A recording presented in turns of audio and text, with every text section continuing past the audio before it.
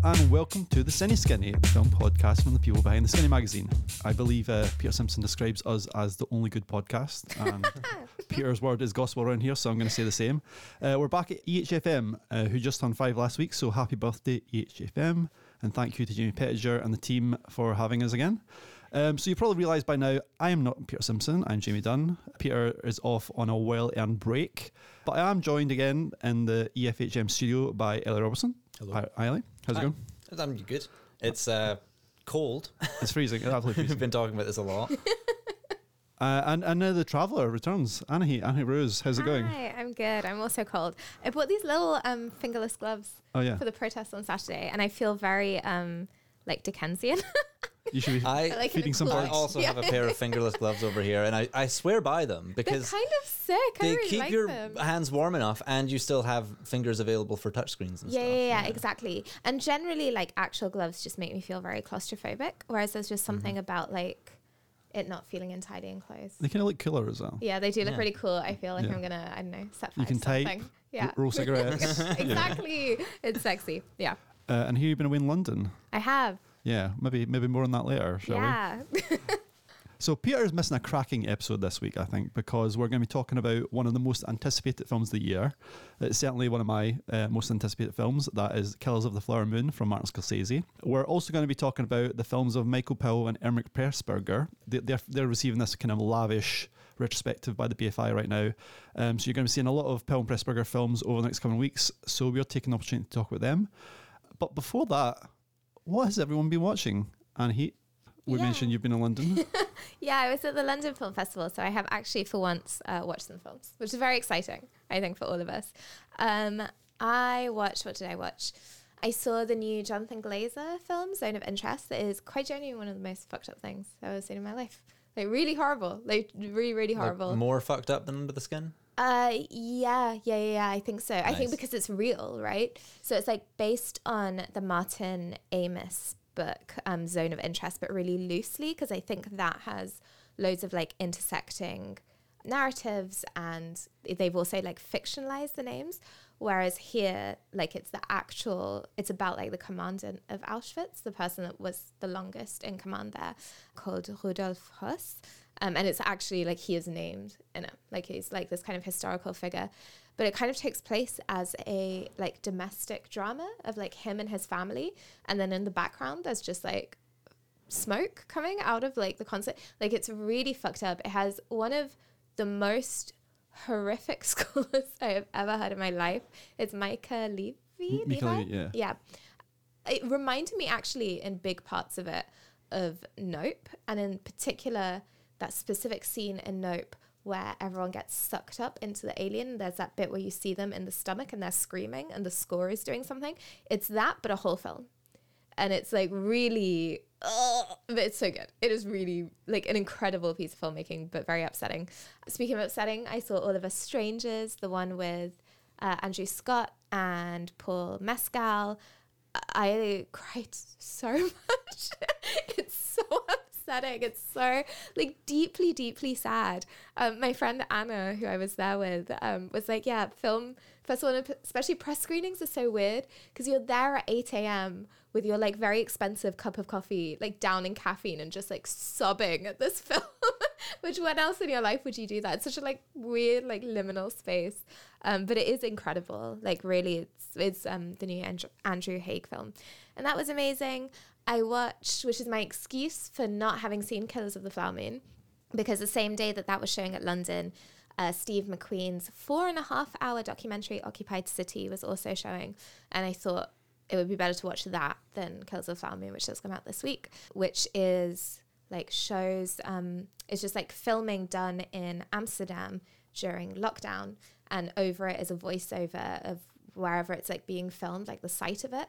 It talks about what happened in that site during Nazi occupation and kind of like the Jewish people that died and the resistance. And so it's like this kind of history of like the city and like this kind of geographical area, but told through this kind of like trauma narrative. And yeah, it's really, that was like beautiful. May December fucks. That was really fun. The Royal Hotel is really good. Eileen is like a great time. Saltburn is like incredibly silly. Yeah, It was just like good. So basically 2 Holocaust films and Yeah. the rest like Yeah, fun. yeah, yeah. I think there may have even been, was there another Holocaust film as well? No, it was that I went to see Cabaret. Like the theatre show Cabaret, which had Self-Esteem as Sally Bowles, and that was really great. Oh, wow. But yeah, it was so good. But there is this point in it where obviously like everything's happening, it's all like really exciting, and it's all like everyone's in their like sexy gay little underwear, and then that one person that's been doing the smuggling takes off his jacket on stage, and underneath it is like the swastika, and it's the first time that's introduced, and I've never seen an audience go like more still and tense like in a second than when that, like, it was such a good piece of staging. So that was also very fast. Is there something else cool in that? Is who's the MC in that? It's the lead guy from Scissor Sisters. Yes, Jake Shields. interesting. Yes, yeah. Yes, it's like very really poppy cast. Yeah, it's very very queer, like very gay. But it's really I really like that. But yeah, that was the other kind of fashy Holocaust narrative thing that I saw. So yeah, very intense week, but like really good films actually. I would say better overall in quality than Venice, which was nice. Ellie? I've not been to the London Film Festival, and I have been watching nothing related to the Holocaust. I've just been like, I mean, I've been at home. TV's been good. Last season of Sex Education, that was pretty good. Yeah.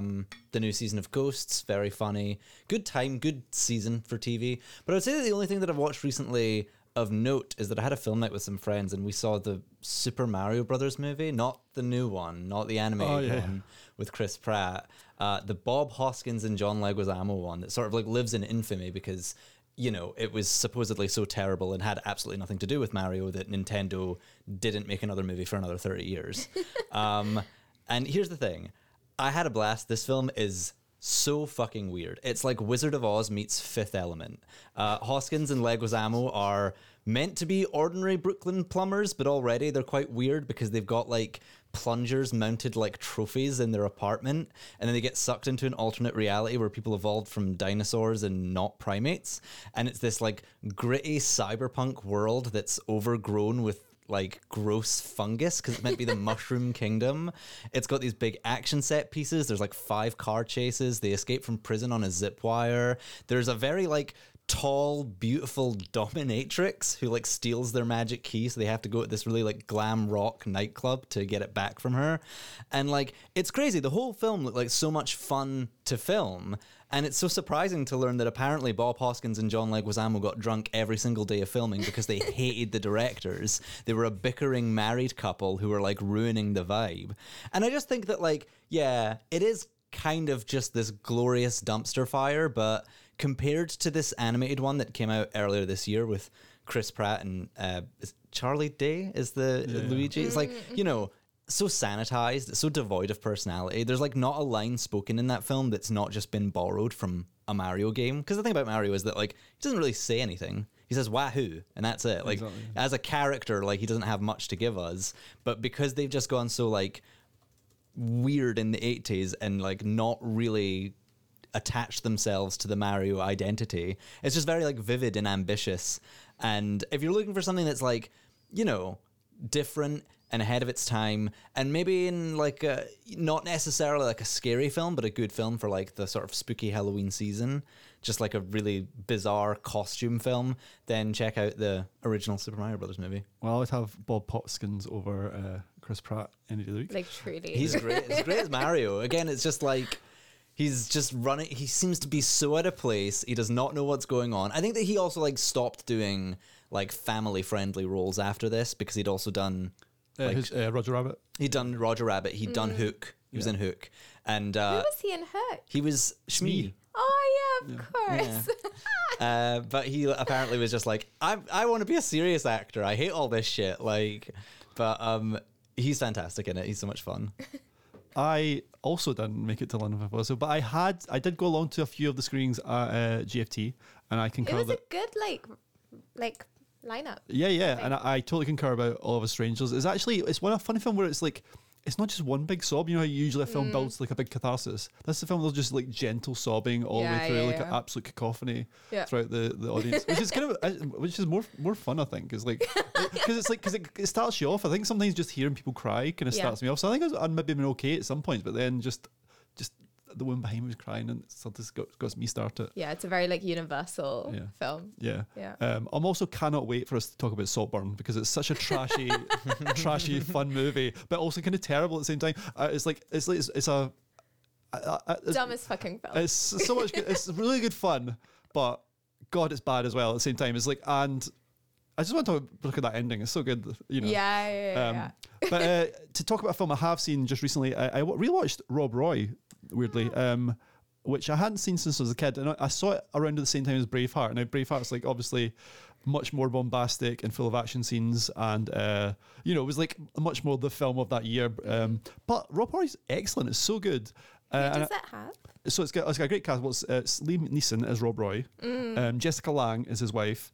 Who else is there? There's Tim Roth is fantastic. He's is it Archie Cunningham? He's this kind of evil English like blackguard who basically gets attached to gets assigned to like sort of hunt down Rob Roy. He's like delicious, like a fantastic villain. John Hurt is really good. He plays one of the kind of like lairds who ends up sort of double crossing Rob. Anyway, it's a really good film. It's a really great script. It's like kind of just really smart and funny, and yeah, it's a really great time and really kind of undervalued. I think it's kind of forgotten about, but yeah, I really enjoyed it. So that was good to revisit.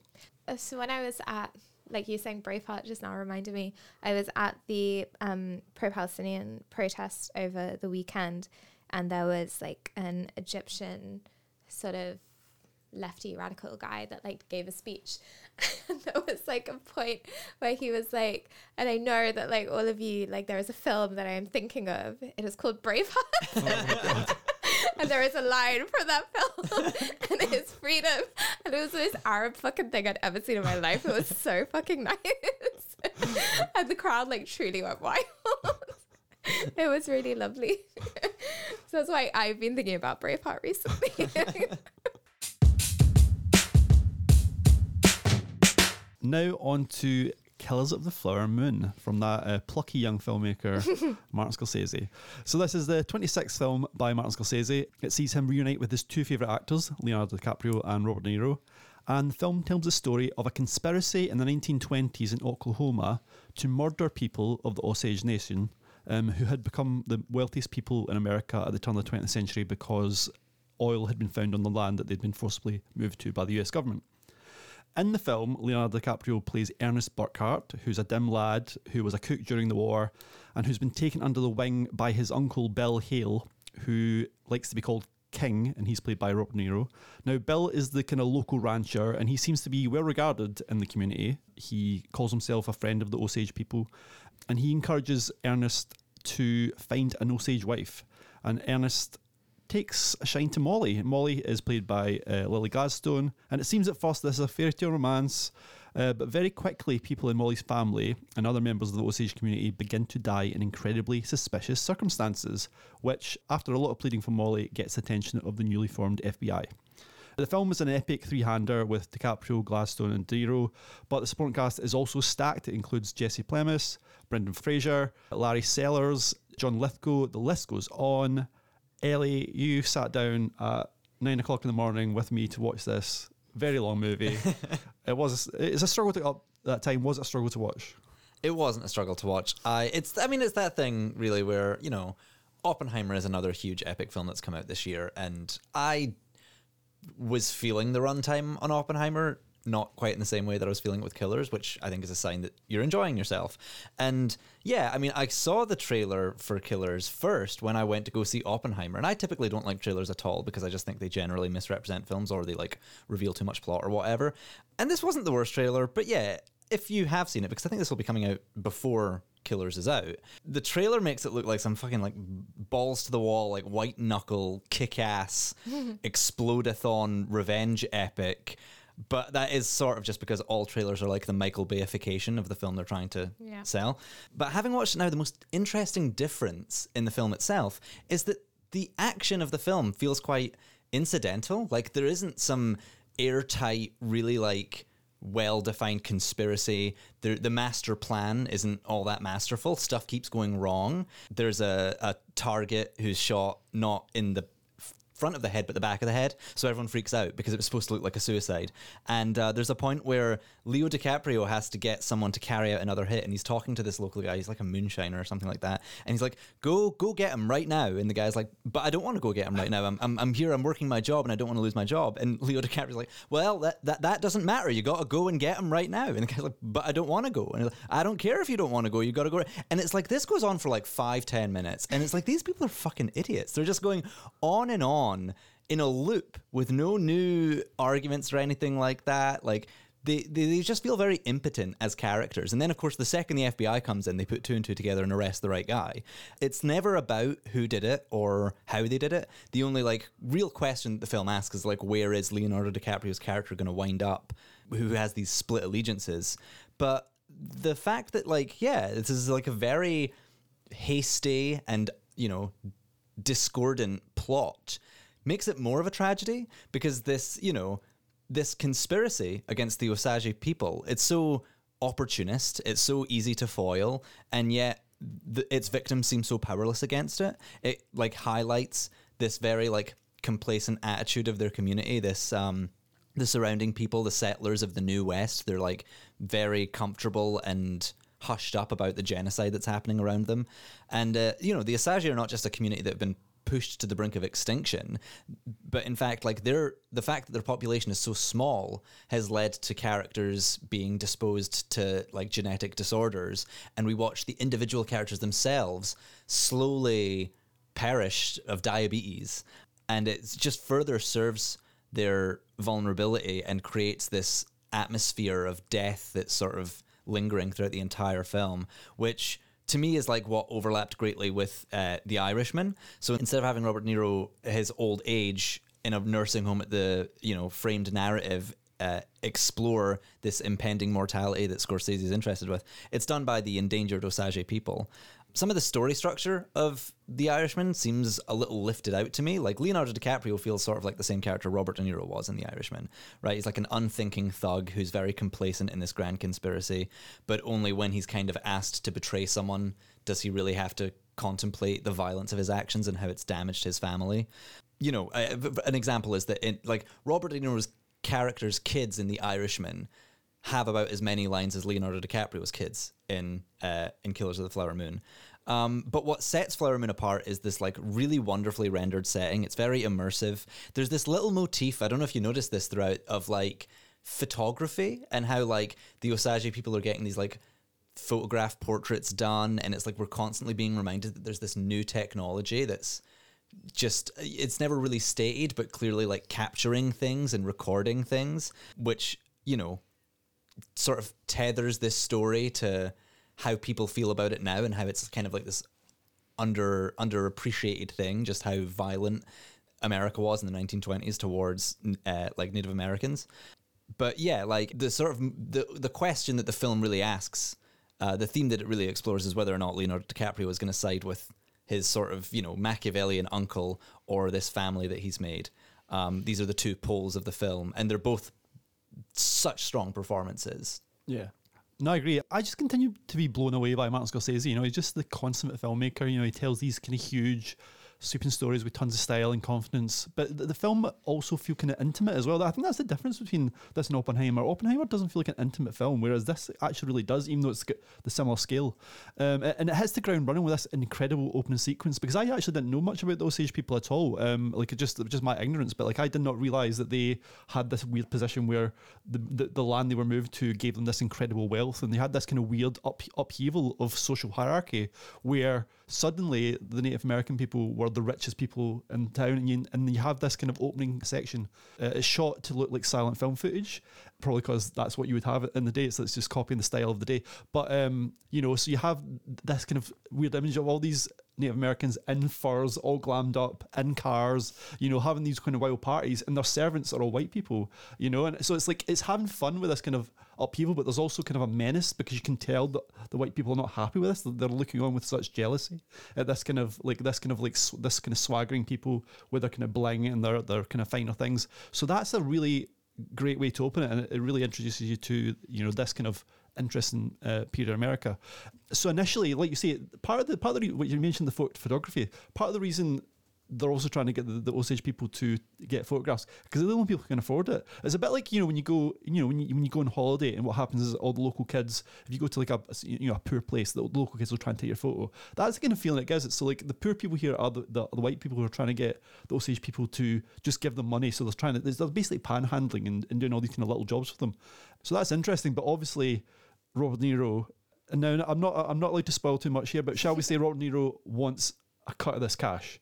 Yeah, I think it's fair to say that. And that, to me, that's what surprised me about the film, because of that, it kind of feels like a really classic Martin Scorsese crime film. So I went into this thinking, this is going to be a bit more like, The Age of Innocence or something, Martin Scorsese, or Condon, like his more kind of historical films. But actually, it feels much more like Goodfellas or Casino or, The Irishman. That's the kind of feel it's got these kind of, they're not the mafia, but Bill and Ernest, they are kind of an organised gang. They are systematically and methodically trying to get their money from the Osage people, and they're doing it in a quite interesting way. Again, I was kind of surprised. It's like a kind of like, it's a bit of a honey trap. They're basically using Leonardo DiCaprio because he's pretty. Mm-hmm. He's trying to get him married off to this woman, and the idea is like once he's married, he has a stake in the oil, and if he gets rid of the wife and the rest of the family, he can own the oil. And it's such a Machiavellian plan, but it's very interesting that it's doing it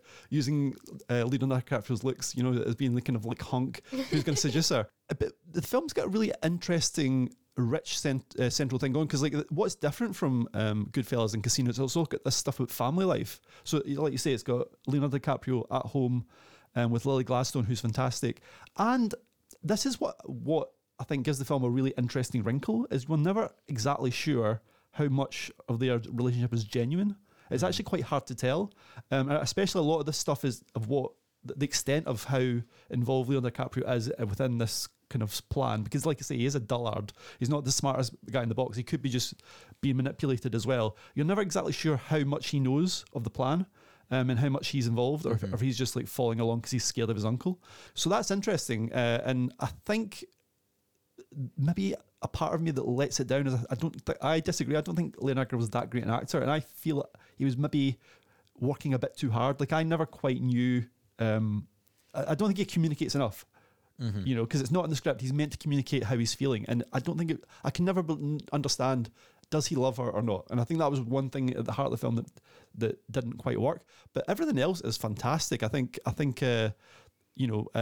Gladstone is really interesting. She knows he's a gold digger. She knows that white men want to marry Native American women for the money, but she kind of does it anyway because she knows he's a coyote, but he also thinks he's a nice guy, and she says, "Well, it's just money. I can share it with him." I don't think she understands the extent of the kind of the plan. I've heard it's like really her film.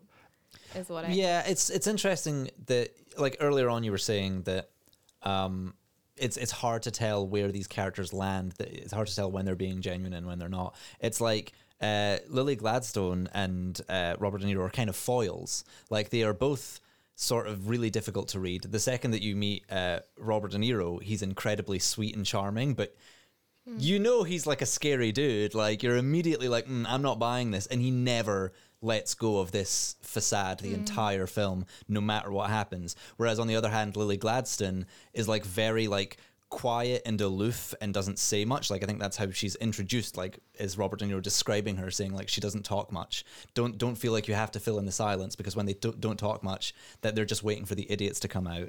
But at the same time, you get the sense that she is like very like full of emotion and like so it's just like it's very interesting that they've got these sort of dichotomy, right? These characters are the poles of the film, and Leonardo DiCaprio is meant to be this sort of moron who's like caught between these two incredibly intelligent, strategic people. Yeah, but the thing is, there's lots of things that I was unexpected as well, because it's such a long film, and it's one thing, it's this kind of romance with this kind of crime story on top of it, and then it becomes like a different film. It's like an FBI investigation happens, like you must be 2 hours in, and then the FBI turn up and it becomes like an investigation, and then it becomes a court case. So there's like there's a whole mix of genres going on, and it's so impressively put together. The music is fantastic. You have Thomas Shoemaker's doing like just her editing is incredible to tie all this together. I'm sure there must have been tons of footage. Like it seems like it's like that type of film where, you know, there's probably there's lots of scenes that actually just play out almost like improvised. Like you said, there's that long scene with Leonardo DiCaprio trying to convince this guy to do a murder. There's also a great scene between him and Robert De Niro. Robert De Niro's asking him like, so are you into women? What women do you like? And he has this kind of big long ramble. Says, I like big women, I like small women. It's like I like red women, I like black women. You know, it's like, and it's like it goes on for ages. And it's like, and it's a crazy thing, isn't it? He's so good at this, where he kind of charms you. Like he makes you like these awful people, and I think that's why some people dislike Scorsese. They sort of think he's glamorizing them, and you can never say he glamorizes these people at all. You by the end, you see they are the worst people in the world, but he's so good at kind of making you kind of sit along for the ride and sort of enjoy their banter and stuff like that. So that's what makes this film so troubling. You know, when you watch something like Goodfellas, you kind of do enjoy hanging out with these guys until you realize how vile they are. And it's exactly the same here. When it becomes clear exactly what's going on, it makes you so angry that you have like been complicit in it almost. So it's great filmmaking. It also has some amazing cameos, like Brendan Fraser turns up and he's like this bombastic lawyer. He's hilarious. He has like 2 lines and both of them are just... He like shouts. Like he's just like, he shouts everything he says. I think there's like 2 scenes, one where he's in the courtroom, one where he's like counseling Leonardo DiCaprio, and like the camera zooms in real close on his face and he like leans towards you. And he must just be, this is about the time of the whale, because he's got the whale weight. And he's just huge and booming, and like he just like appears, and he's like, it's such a shock. He's great. John Lithgow is the other lawyer. So yeah, you have these kind of fun courtroom scenes, a lot of fun scenes. I think Jesse Plemons is kind of great as this kind of the FBI guy. Investigator. Yeah. So it's a really rich film. You know, the music is by Robbie Robertson, who just died recently, who was like a great friend of Martin Scorsese. He was in the band called The Band, and that's what The Last Waltz was. So the music is fantastic. It's just got such a, you know, for such a long film, it's just got such a great pace. It kind of bobs along. It's really upsetting, actually. It's like it's I think it's like, you know, I've compared to Goodfellas or Casino. These people, I must say, are worse than any character Scorsese's put on screen. Really troubling. I think like a big part of that as well is the fact that, you know, Robert De Niro, who's pulling all these threads and doing all this like evil doing, he's not unwealthy. He's got the biggest cattle ranch. He's got this huge house. And it's sort of like, I think it's very much like Scorsese always shows that kind of like Shakespearean thing of like, you know, how Shakespeare showed like kings and generals and stuff like that. Scorsese always looks at people who are like grappling with power or who are already in positions of power, because these are the people that want power the most. They want more wealth. They want more weapons and yeah, like that's kind of the thing. It's like this huge tragedy that's happening, and you're kind of like, what for? These guys are already rich. How much more rich could they be? And one thing that I do really like about this film, about you saying it being like tragic, is that there's lots of violence, but none of it is sensationalized. There's a way in which that violence is depicted, in which it's like usually just like one shot at a distance. There's no like accompanying musical sting or anything like that. There's no struggle. It's just like a gunshot ringing in silence, and then we move on to the next scene. And there's no like gratuitous close-ups or ridiculous like fight scenes or anything like that. It's just that the violence is shown from a very like disconnected and very emotionless distance. Yeah, or you might see the aftermath of the violence as well, which is also very shocking. Yeah, it's a great kind of film about the birth of America. I know America had been going for like a bit well, but it's like this was such a lawless place and like a place of violence and greed, and essentially it's the same place. You know, like America's not changed. You know, people are still ruthless and obsessed with money and status. And yeah, I think it's, you know, it's a great film about this time in history, but it's also a kind of state of the nation film, I think. It's also like, yeah, like you say, Jesse Plemons is great as this FBI guy, but it's another interesting sort of like piece of trivia about the setting that nobody knows what the FBI is. Nobody's ever heard of it. I don't actually know really when the FBI was formed, or I think wasn't this their first major investigation? Yeah, this is. He calls it the he just calls it the BOI, the Bureau of Investigation. So before they'd added the federal or whatever, but like, yeah, like it's just sort of like no one knows what this means and like why it's a big deal that these guys have come from out of town to investigate this. And it's like, oh, are they Pinkertons? Are they Pinkertons? Like, no, they're not Pinkertons. They say that they've been sent by the government. So it's like, again, like just another little like fact that really fleshes out this world and makes it feel really immersive, that people are surrounded by novelty. And it also has genuinely one of the best endings of any film. Like, I think it ends in such a way, and I won't spoil it, but it has such a delightful ending that is energy emanating off me again. right now. Well, I'll tell you, I'll just say it will make you so angry at the ending, but also will make you smile because there's something that happens that which is, it's a really nice ending. Okay. So Killers of the Flower Moon is. Oh well, actually, we should ask Annie. You didn't see the film, but is there anything you want to add on Scorsese? Is there any, Yeah, I mean, there's obviously lots to say about his filmmaking. I have not seen all of it. I've just kind of seen bits and pieces, which I do think he is obviously like a genius. What I would like to flag up is his world cinema project that he has done. I think whenever people like do this whole like fucking Scorsese versus Marvel debate, blah, blah, blah, they always kind of position it, or they often position it from like a filmmaking perspective, or from a taste perspective. But I think for me, it is about like, how are these people viewing cinema as like a medium and as something that can either be like capitalized and exploited and like commercialized, or as something that is like art. And I think Scorsese has always like been in the latter camp, and that's kind of why I respect him rather than that the films are better. Like, do you know what I mean? But yeah, he has this world cinema project where he has helped to like restore and preserve and kind of release, I think, 54 films from Africa, Asia, Eastern Europe, Central America, South America, and the Middle East. So one of them made it into my top 10 for the Sight and Sound poll, which I think we talked about very briefly when I watched it last year, which is Chess of the Wind, which is that Iranian film that was lost for literally decades because the Shah banned it, and then the regime banned it, and then they literally just found it in old film cylinders in like a charity shop or something in Iran, which is wild, and he helped restore it. And then like Black Girl, which is Ousmane Sambin, which is like a 1966 film from Senegal, which I think is now on BFI Player. So just, yeah, these really major films, and he does a lot. I think sometimes when you kind of like hold someone up on a pedestal the way that I think people often hold Martin Scorsese up, it can be easy for them to kind of isolate themselves within, but he has always been a very sort of like community minded person. And the fact that he doesn't like Marvel isn't that he's trying to kind of create an ivory tower, it's that he's actually trying to expand it in the places where it hasn't been allowed to expand. I think that's really beautiful. So yeah, big fan. Love him. What a man. I think he's also part of it. It definitely helped Michael Powell when he was like out in the cold as well. Like I know that he brought Michael Powell on to be like an advisor on his film when Michael Powell just couldn't get work. He was like selling porcelain ducks to make money. Wow. And he introduced Michael Powell to Thelma. Yeah, that's so cute. And that's how they got together. So yeah, like helping filmmakers all over. Although I do feel, I don't know what you think of this. Do you think there's a kind of Agnes Vardification of Martin Scorsese happening? Like, like, because obviously when Agnes Varda, she became such a kind of like like a national treasure, like a global treasure, I guess would be the word. People loved her so much, but I felt like they kind of undermined her as being like a great filmmaker. That she became like, the cute little lady from France. Yeah. And I feel that's maybe happened to Martin Scorsese a little bit. I think a little bit, yeah, especially the older he's got. Like, it is that thing, right, with the little TikToks that he makes with his daughter that is like a little bit like, aww. But it is also just really funny. Did you see the latest one where she was teaching him slang? No. She was like teaching him slang, and she would like teach him through his films. So she was like, slept on, like people slept on Raging Bull. And then he'd be like, it means that they didn't like it at the time. And it was like, babes. That's cute. It was nice. But I think we're doing that, and he's still such a potent filmmaker. He's at the absolute height of his powers here. And I don't know, I feel like, I get it. Like, I feel such affection for him as well, but I also respect him so much as a filmmaker.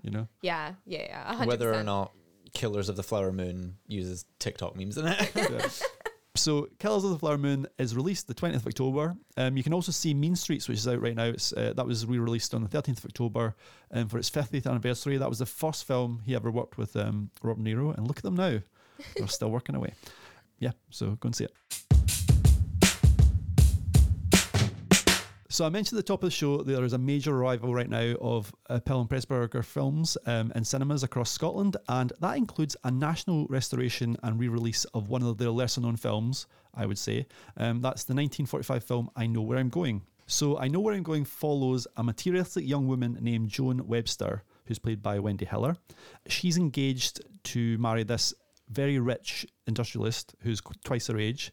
And when we meet her, she's travelling to his island called Killorn in the Hebrides to be married. But unfortunately, the changeable Scottish weather has her trapped on the neighbouring island of Mull. So unable to make the crossing, she has to kind of wait for the storm to die down. And while she does that, she meets a Salt of the Earth naval officer called Torkin McNeil, who's played by Roger Livesley. And he introduces her to the simple ways of the island life. It's a bit of a swooning romance, I thought. Annie, maybe we'll start with you. What do you think of it? Yeah, I thought this was sexy. People don't argue like this anymore. It was really nice.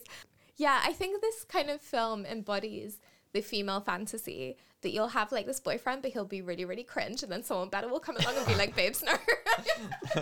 Which never happens. But it's nice that it happens on film. Like, it's really lovely. I have only seen 2 Powell and Pressburger films before this, which is A Matter of Life and Death and The Red Shoes. And they are both incredibly, on like a sort of aesthetic level, incredibly lavish, with these like big set pieces and like kind of special effects essentially, like for the time, that were like really incredible. Whereas this felt like a little bit smaller, and it was really interesting to see them operating at a slightly smaller scale. Having said that, it's one of those films that as you're watching it, just the visuals of it make you feel like tingly, you know, like there are these like gorgeous kind of shots of them in the Highlands, and they're like silhouetted against the landscape, and it's like this kind of romantic painting. There's this bit, I think, where does he reach up to like a lamp, or she reaches up to a lamp, and there's something about the way that it's shot where it's like just diagonally looking up at it, and there's this kind of real like subjectivity to the filmmaking of how it kind of, it's like both grand but also very intimate at the same time, which I really, really loved. Yeah, they just have like a really sexy time. There's one argument they have on the stairs. I was like, good for you. And it is just very romantic in a way that we'll talk a little bit about in a bit, but A Matter of Life and Death was as well, where the romance is just like so everyday. Like it is just, it's not about these being the funniest or the prettiest or the whatever people, in a way that I think a lot of the cinema coming out of the screwball comedies, where it was just like such an emphasis on like wittiness and banter and this kind of quite staged, which I fucking love. But this, there's something about it that is just very like, these people just like meet each other and they really like each other, and it feels like a much more naturalistic, I think, depiction of how like attraction and romance work. I think that makes it more romantic in a way. So yeah, I really, really loved it. I keep meaning to watch more of their stuff because I've not seen a film of theirs that I haven't like adored, but I keep not, which is the whole thing. But yeah, really, really beautiful. I will say, Scottish accents. Yeah. What's happening there? Like, this is the thing. I'm not as familiar with like golden age cinema history or like the history of screenwriting, so I can't say for sure, but this does seem like the progenitor of a certain type of trope, which is the ambitious, like work-minded girl moves to the countryside with the hopes of, you know, marrying or promotion or increasing your social status or whatever, but then unexpectedly falls in love with the locals and their very quaint way of life. And that's not disparaging. Like, it's Hallmark Christmas movies do this for a reason. I think they look back to this film because it is actually like, it's got very like sweet DNA, you know, it's like very feel good. And I think that I Know Where I'm Going ran so that Castle for Christmas could stumble head first into a ditch. And like Castle for Christmas, like part of the fun of watching it as a Scottish person is like looking around and like, I don't think that's a real Scottish accent. It's getting like that one was okay, but this one's getting a little bit Mrs. Doubtfire. And then you also like cheer when they mention like Buchanan Street Station or something like that.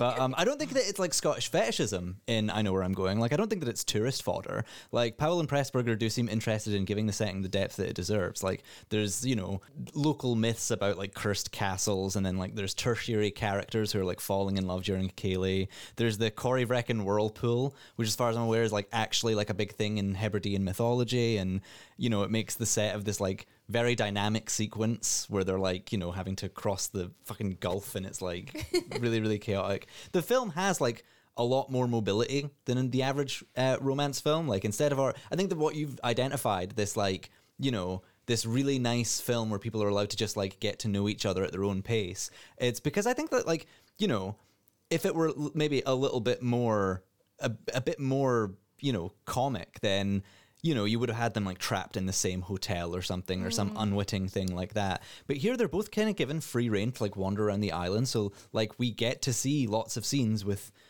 Joan Webster, our main character, by herself, as we do with this love interest of hers. So like, I don't know. I think that's really interesting. It's like a very realistic and just like very well-paced way of developing a relationship. And I think that's why you're kind of invested in it by the end. Yeah, I mean, I agree. I love it. It's got such a kind of lovely tone, and it's and the thing is, I do love those screwball comedies, and there's a little bit of screwball in here, and it's the kind of will they, won't they, kind of like classic, you know, rom-com tropes basically, but it's also its own little flavour. You know, it's got a little kind of, like you say, the Gaelic folklore in there. You know, there's like a big section that's basically a seafaring adventure where they do look they're almost going to die. So it's got like a really lovely tone. Like it's got this joyful opening sequence as well. Like I forgot, like I'd seen it years ago. The credits. Like where it's like we get introduced to like Joan, and we see like the first like 25 years of her life in this kind of like little shorthand, which is just lovely. I love her trip in the sleeper up, or like up very like psychedelic trip through Tartan Hills. Yeah, it's like very obviously like a fake train. Like I love the artifice that they just bring in straight away. Like they like, okay, it's a fake train. How will we? They don't try and because they actually have it go through like this tartan valley. It's like it's beautiful. And then I think we were just talking about this on the way up. Like Joan's dreams while she's on the train are hilarious as well. She's like she's marrying this guy, but obviously she's doing it for his money. And she's so upfront, and she's having these dreams about marrying his factory and imagining all the money that it's making. And it's just like she's awful, really. She's like just this like materialistic person, but she's just so sweet as well. Like there's a lovely scene where her and what's Roger Lively's name? Torquil. Yeah, Torquil. They're walking around, and she's saying, "Oh yes, the people around here, I presume they're really poor." She says, "No, they're not poor. They just don't have much money." And it's like that's just like sums up the film. It's like it's like a film about like. It's just saying like life isn't about like being rich, you know, like, they're having so much fun like hanging out with the woman who has like tons of dogs. The woman who owns the hotel with the tons of dogs is, I think, one of the sexiest people I've ever seen in my life. She just walks in the windswept. She's got like I think the like lurchers just around her. Like that was like, so hot. She's chaos. I love it. And you've got the like, and it's like the very kind of British thing. Like you've got these the eccentric character, the eccentric major who has like an eagle that may or may not be killing all the sheep on the you know, it's got all these lovely little details, which I love. And it's basically a film about like the antagonist in the whole film is Scotch weather and how bad it is. But like also it makes you want to go to Mull. Like despite the fact there's a gale blowing, it just looks beautiful. And I think part of why it looks so good actually is an interesting fact that I only found out before I saw it, and you spot it straight away. But do you know how you say they're always like shown on the landscape as these little dots? It's because actually Roger Lively was booked at the time. He's actually not on Mull. He's in a studio. So when you see the long shots and they're like on a moor or something like that, that's just a stand-in. And then when it goes to close-up, it goes to a studio, and it's just like seamlessly done. But actually, if you know it's and part of the reason there was a mix-up is it was meant to be James Mason who's going to be the Laird, but James Mason came and he said, "I'm not going to stay in Scotland for a week. Are you kidding me? I don't want to. I can't live in Mull for like a month. Are you mad?" But then it's funny that Roger Lively got to do it in the studio anyway. But they kind of worked around it. But yeah, so there's like it's just like great filmmaking. And it's like almost a perfect script. You know, it's like you can see that, you know, if you're talking about rom-com being like this kind of amazing kind of mechanism, you can see all the kind of little cogs going, but it's just perfect. Really, really enjoyable. Just get lots of fun sequences. And yeah, it's like a romance where it's not.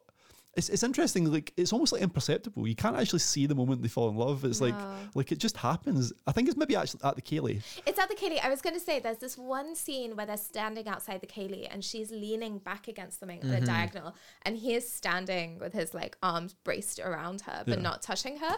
And I was like, dude. Yeah, it's like oh whoa. Yeah, like I'm surprised that passed the code. To be honest, she's fucking nuts. Yeah, she's like, I think I want to go home. She says, no, you're staying. Yeah. You're gonna have a dance. So hot. Yeah, so good. Yeah, great film. But that's on re-release this week as well on the 20th. But as I mentioned, there is going to be this big Powell and Pressburger retrospective, and I thought it'd be a good time just to talk about some other Powell and Pressburger films. So does anybody want to jump in? Annie, do you want to go first? Yeah, I can go first.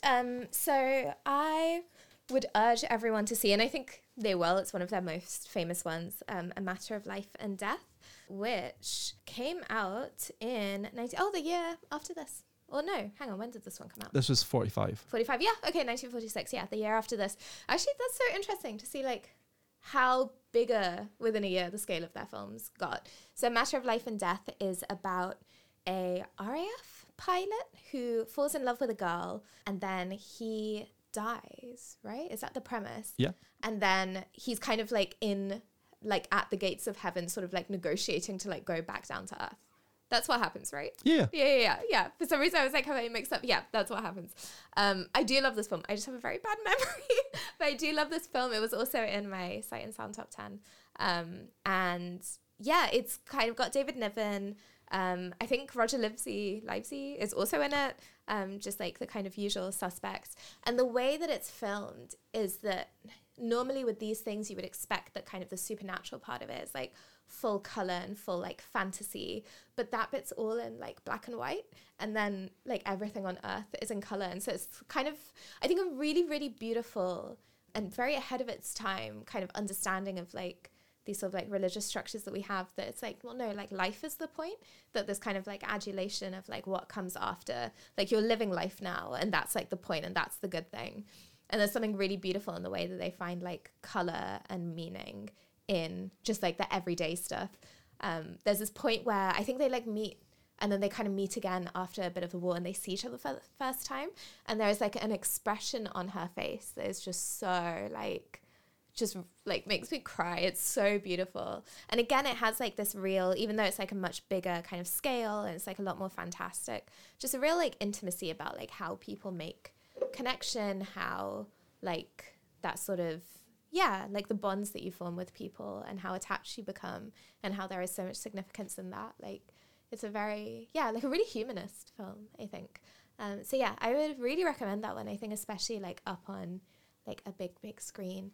Because yeah, the scenes in heaven, they're like in this gorgeous like drained like black and white, and there's this huge fucking staircase that's like going up, and then these like angels, and it's just really, it's just like, yeah, it just feels so very similar to It's a Wonderful Life, I would say, in that kind of, it's feel good, but like not because it's schmaltzy or that bad things don't happen, but it's understanding that those things are also part of life, which is what makes you like feel like the good things are really worth holding on to, which I think is really nice. So yeah.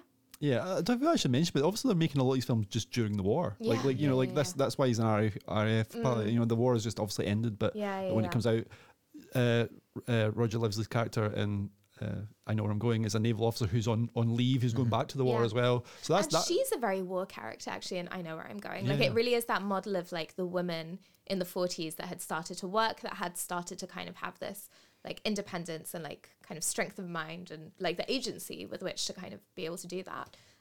Like, yeah, very kind of the way that she talks is like, oh, you've worked in the factories.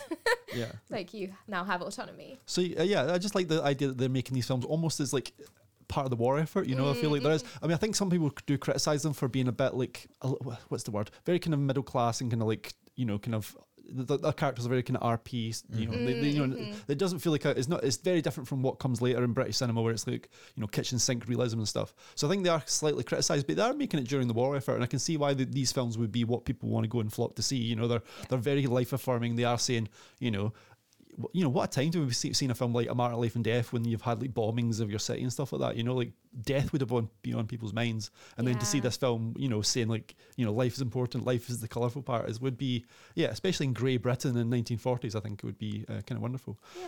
Oh, I've seen another one. Oh. Sorry. Which Just one? to say, I've also seen, which I forgot this was them, The Tales of Hoffman. Oh yeah. Which is really beautiful, which is kind of like... That's a crazy film. It is crazy. It reminds me a lot of almost like Disney's Fantasia. Like it's kind of takes place on a stage, and it's... But I did... my master's thesis was on E.T.A. Hoffman's short stories. Ah. Yeah, so it's like a lot of those kind of that take place, and it's like very kind of theatrical and like almost like a little anthology film. It's very cool. It's almost like the ballet sequences in A Red Shoes, but extended. Yeah, you know. to a whole film. Yeah, it's sick. So if you like the Red Shoes, you know, this is the Red Shoes on steroids. Yeah. Actually, it's a great story. I've got a great story about this with Martin Scorsese. Sorry to go off subject, but this is just a little thing I saw on Twitter a few weeks ago, which is beautiful. So when Martin Scorsese was a kid, he used to rent out The Tales of Hoffman, like on like I presume on like film. Like he used to get like so he lived in New York in the Bronx or something, and there was like this one reel of Tales of Hoffman that he would go and rent. But then he found out one week it wasn't there. and he was like, oh my God, I want to see this one, because it's one of his favourite films, and he rewatched it again and again. And he had to wait for it to come back. And it turns out the other person who had it was George Romero, the horror director. And like they would just swap it over. Like they would like. So I want. I'm stealing somebody's idea. This is somebody on Twitter says they want this movie of like these two little cinephiles, these two little freaks who would go. We're like, what kind of 13-year-old kid goes to watch like Rent, Tales of Hoffman? So having like. Romero were good friends clearly, and they bonded over this. But like, yeah, that's just a little another really connection cute. to Powell and Pressburger. Ellie, So I mean, like we were talking earlier about the really interesting set pieces from I Know Where I'm Going, like the the whirlpool scene and the the Tartan Hills dream, and that might be those might be interesting because, as it turns out, the cinematographer for I Know Where I'm Going is Irwin Hillier, I don't know, who turned out to be a protege of Fritz Lang. So that very like German expressionist sort of interesting, striking visual style and those uses of like dark and light colors might come from there. And once more, Powell and Pressburger collaborated with Hillier in A Canterbury Tale, which I was also interested in because they'd said that it was one of the two films they'd made, I Know Where I'm Going being the other one, of their crusade against materialism, which I thought was quite interesting. And I think that in I Know Where I'm Going, the crusade against materialism is quite obvious in that there's this option to marry an industrialist, and that kind of gets shirked. And there's even scenes where like the locals are bad mouthing what's his name, like Robert Bellinger is his name? Yeah, like they're saying he doesn't even eat salmon out the river. He buys salmon. What a lunatic. But in A Canterbury Tale, it's like far less of a point A to point B story. I think it's this fictitious village near Canterbury which just very like subtly imprints the values of small town life onto these three characters who've shown up here, and each of them are very like disillusioned because of the Second World War. And it's very loosely structured around the Canterbury Tales. Like, it doesn't have so much of plot as it does on the whole emphasis of, like, the journey is more important than the destination. So it can be a bit, we were talking earlier, like, anthological? Yeah. Anthological in that regard. We're not in a rush to get anywhere, like in I Know Where I'm Going, but we do, like, linger on the locals and get really, like, swept up in their lives. There's, it's just, like, a really funny one. It's just, there's this quote-unquote gentleman farmer who doesn't want to hire the protagonist, Alison, who's, like, recently arrived here as a land army girl, because she's a woman and the farm is occupied by soldiers. And he's like, oh, well, they might be interested in you. And she's like, let them be interested in me. They mean nothing to me. And it's like, fuck, queen shit.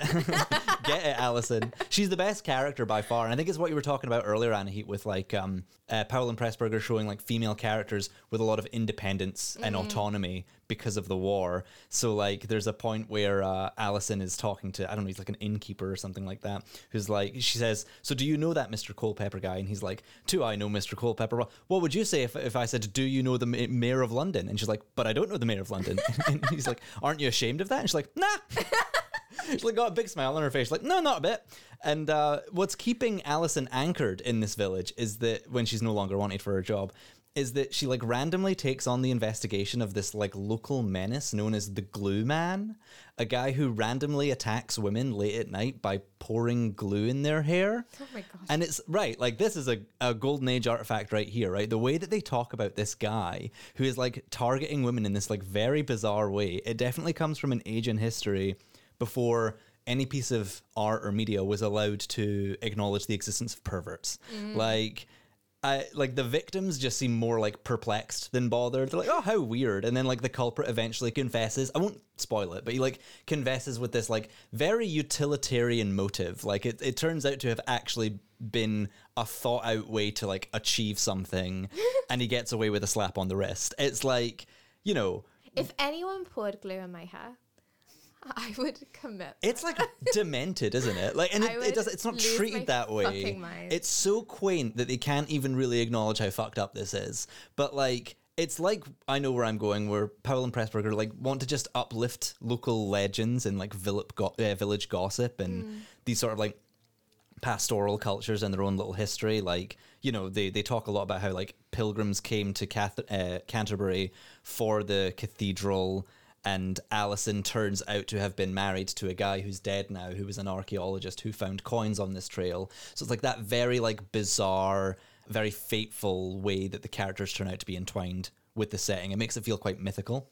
Like the introduction to the film, it sort of like is doing background on Canterbury, and you see a procession of medieval pilgrims, and one of them like casts its falcon up into the air, and by the time the camera's followed it, it's transformed into a Spitfire, and we're in World War II.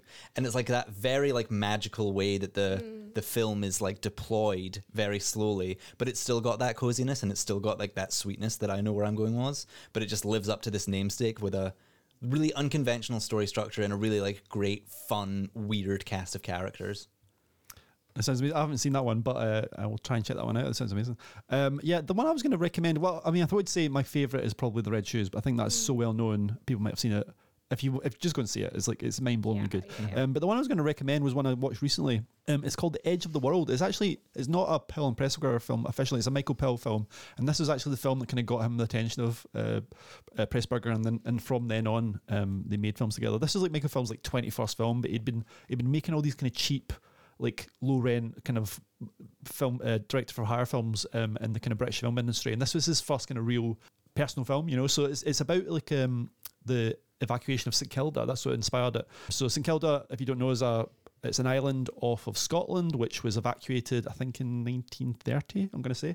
And he sort of wanted to make a film about that island and why, and sort of imagine why they might have been evacuated. And it turns out into kind of like a kind of really interesting kind of family drama where like two friends basically argue the toss about what the island should do. So one of the friends has been to like Aberdeen and sort of saw the Aberdeen, the kind of, well, that's how cosmopolitan that is.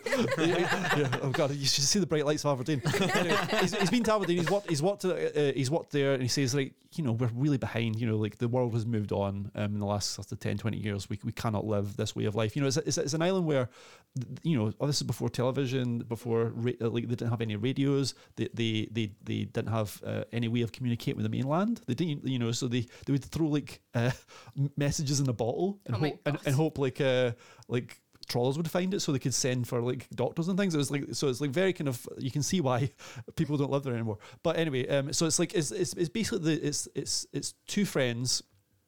One who wants them to leave and thinks you can't live like this anymore, and then one who says no, we need to stay and sort of follow in our ancestors' kind of way of living, and then to settle this argument, they both sort of have that. They decide the way to settle it is by climbing to the top of the tallest cliff on the island without a rope and seeing who wins first. So as you might guess, it ends in tragedy. It kind of tears the kind of place apart. But there's a kind of real kind of romance to it as well, because there's like one of the characters, his twin sister, is also in love with the other guy. So there's kind of like there's a kind of like real tension there between, she has to choose between her family and the man she loves. But it's just it's almost like, it's interesting comparing it to the films they made later, because they are, like you said before, Annie, they're so like grand and theatrical. This is like almost like a documentary. It's like very interested in just the way of life, so we see like how people sheared sheep back then, or we like sitting on a sermon. There's a very funny scene where they have like a really boring Calvinist sermon, and it's just like they make the boringness. He films it in such a fun way, and then it ends, and the priest is like, an hour and 15 minutes, let's see them beat that in Edinburgh. It's like it's got this real kind of charm and wit to it. I mean, he has a real kind of affection for this kind of way of life, and he kind of paints it in such a beautiful way. So it's just a really small, it's a much smaller film than he'd go on to make, but I think it's got all of the kind of stuff that he loves. So like landscapes and people and ways of life and sort of just communities. So that's what he seems to be interested in. So yeah, I would say check out that film. It's also Scottish, so it's interesting to watch it. That part of his kind of island double bill with is playing a lot with I Know Where I'm Going, and it's one of my Michael Powell, I think, was very fond of it, and he actually made a documentary about it as well. So I think GFT are showing it with a small documentary he made about the film, where they kind of go back and bring everybody back. It wasn't actually shot in St Kilda; they wouldn't let him shoot it there, but he shot it in Sheffield. I was going to say Sheffield. That's not right. In Shetland.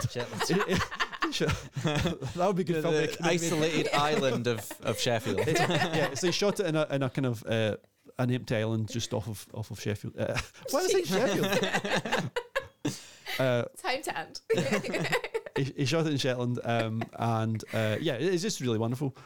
So I'd say basically you're going to have to be treated if you don't know much about Powell and Pressburger, because there's tons going on.